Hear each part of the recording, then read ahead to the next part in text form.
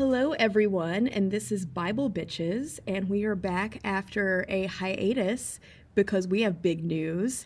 One Sarah Hoff moved across the country, and we are now both broadcasting to you from Louisville, Kentucky. Indeed we are. Woohoo! Yeah. No longer am I the queen of California. You are now the lemur of Louisville. Sure, yes. I have become an animal. Yes. Small and furry one, probably disease-ridden. Well, that's for sure. That's for sure. But flitting about to the delight of all.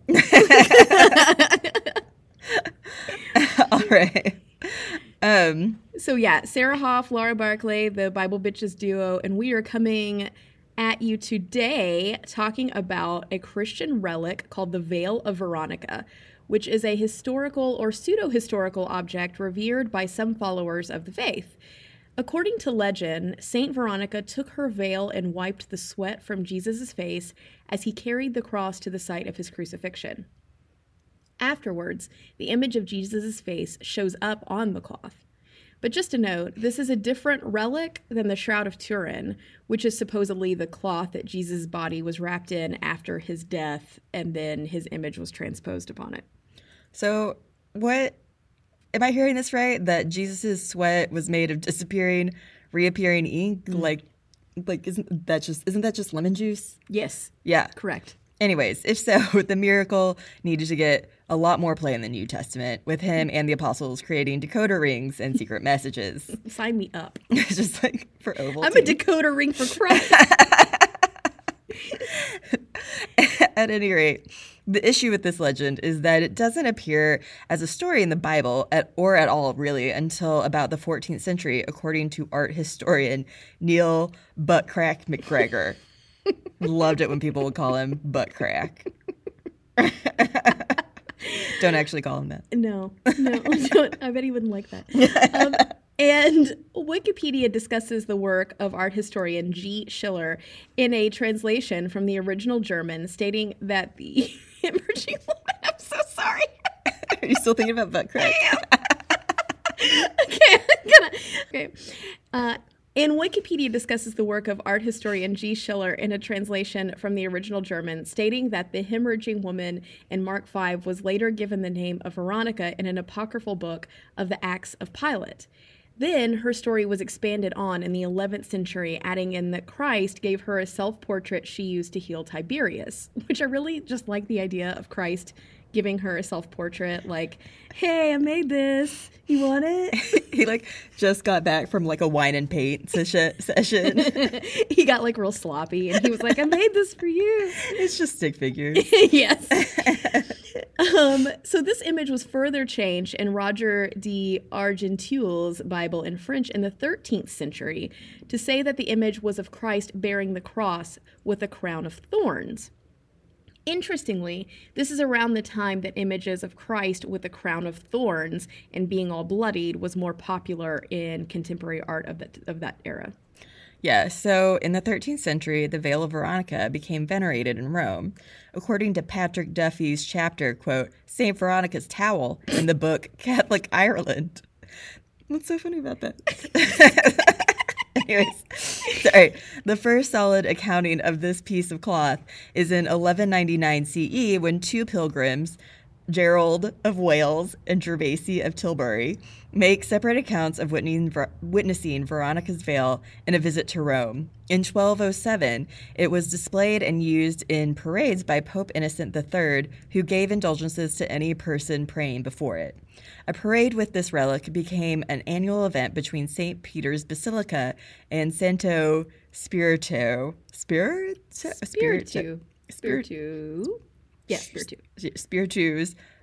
Hospital. Under Pope Boniface. Under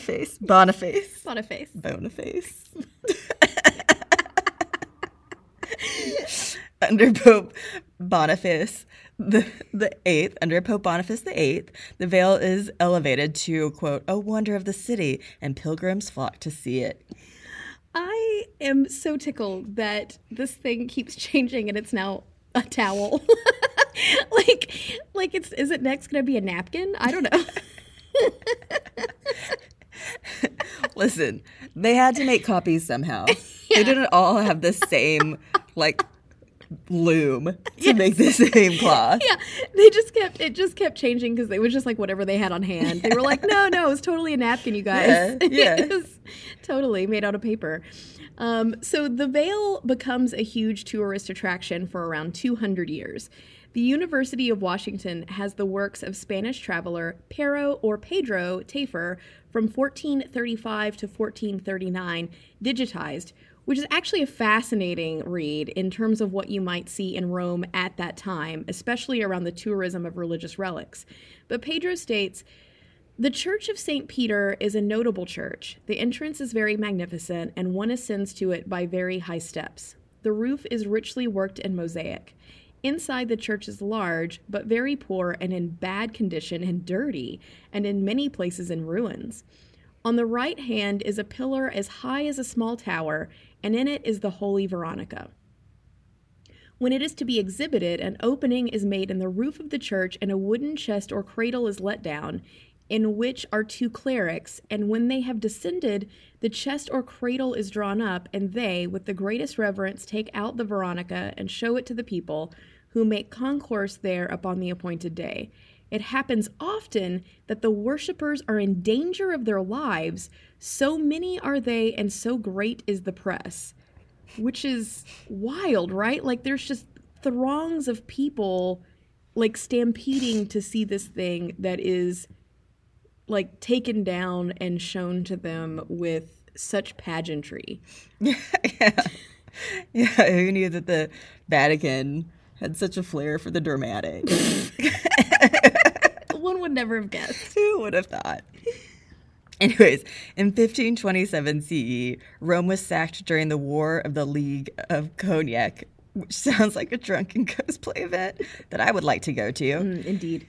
And some writers stated that the veil had been destroyed. For instance, Messer Unbano tells the Duchess of Urbino that the Veronica was stolen and passed around the taverns of Rome, just like me on a Friday night. I had to, I'm sorry. Yes. Other writers claimed that it was still seen at the Vatican. There were a lot of copies made of this work around that time. But in 1616, Pope Paul V outlawed any more copies except through St. Peter's Basilica. Pope Urban VIII went even further in 1629 and stated that not only could no more copies be made, but all of the copies around had to be destroyed at the Vatican or risk excommunication if discovered with one. And supposedly, in the 1600s, the veil was found hidden in a relic chamber built by Bernini into one of the piers supporting the dome of St. Peter's Basilica and remains there hidden to this day. The veil is still displayed each year on the occasion of the 5th Sunday of Lent, Passion Sunday, and has been since the 17th century. On this day, there is a procession within the basilica accompanied by the hymn, the Litany of the Saints. There are copies in the Hofburg Palace in Vienna, which is actually, there's a small burg off of Vienna that's owned by me. Yes, Sarah Hoff. That's the lording over the Hofburg. It's a truth. Yes. It's how I make my money. Yes. Just kidding, I don't have any. All her tens of dollars.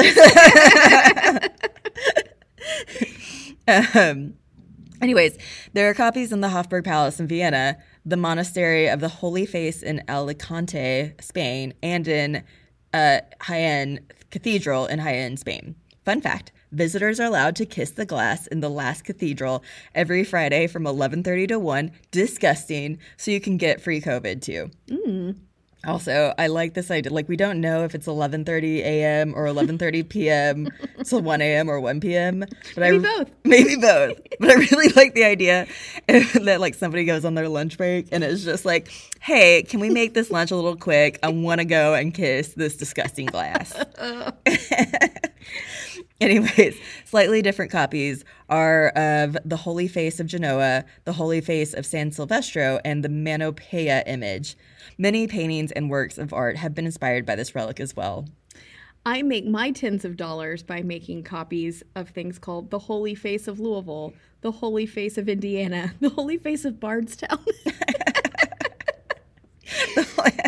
That's only funny to people in Louisville. Yeah. It's a Louisville specific joke.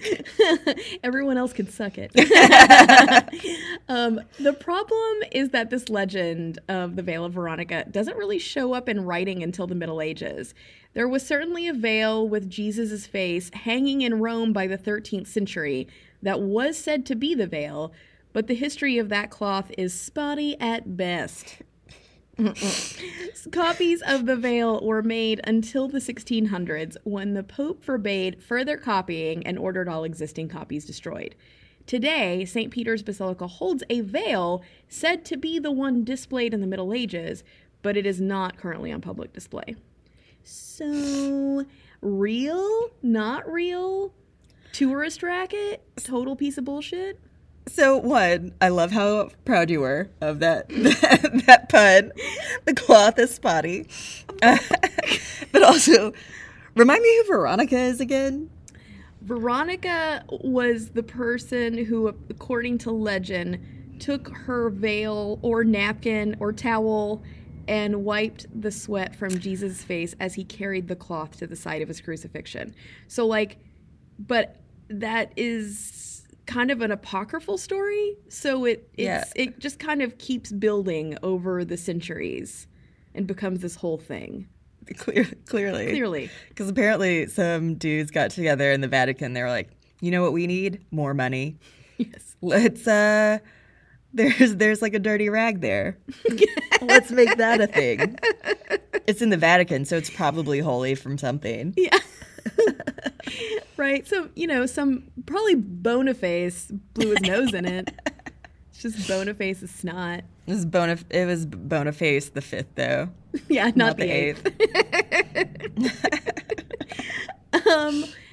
I think we could do this. Sarah, if you have a spotty cloth, we could offer, if people want to come look at it for $100, we could bless them. I literally have no spotty cloths.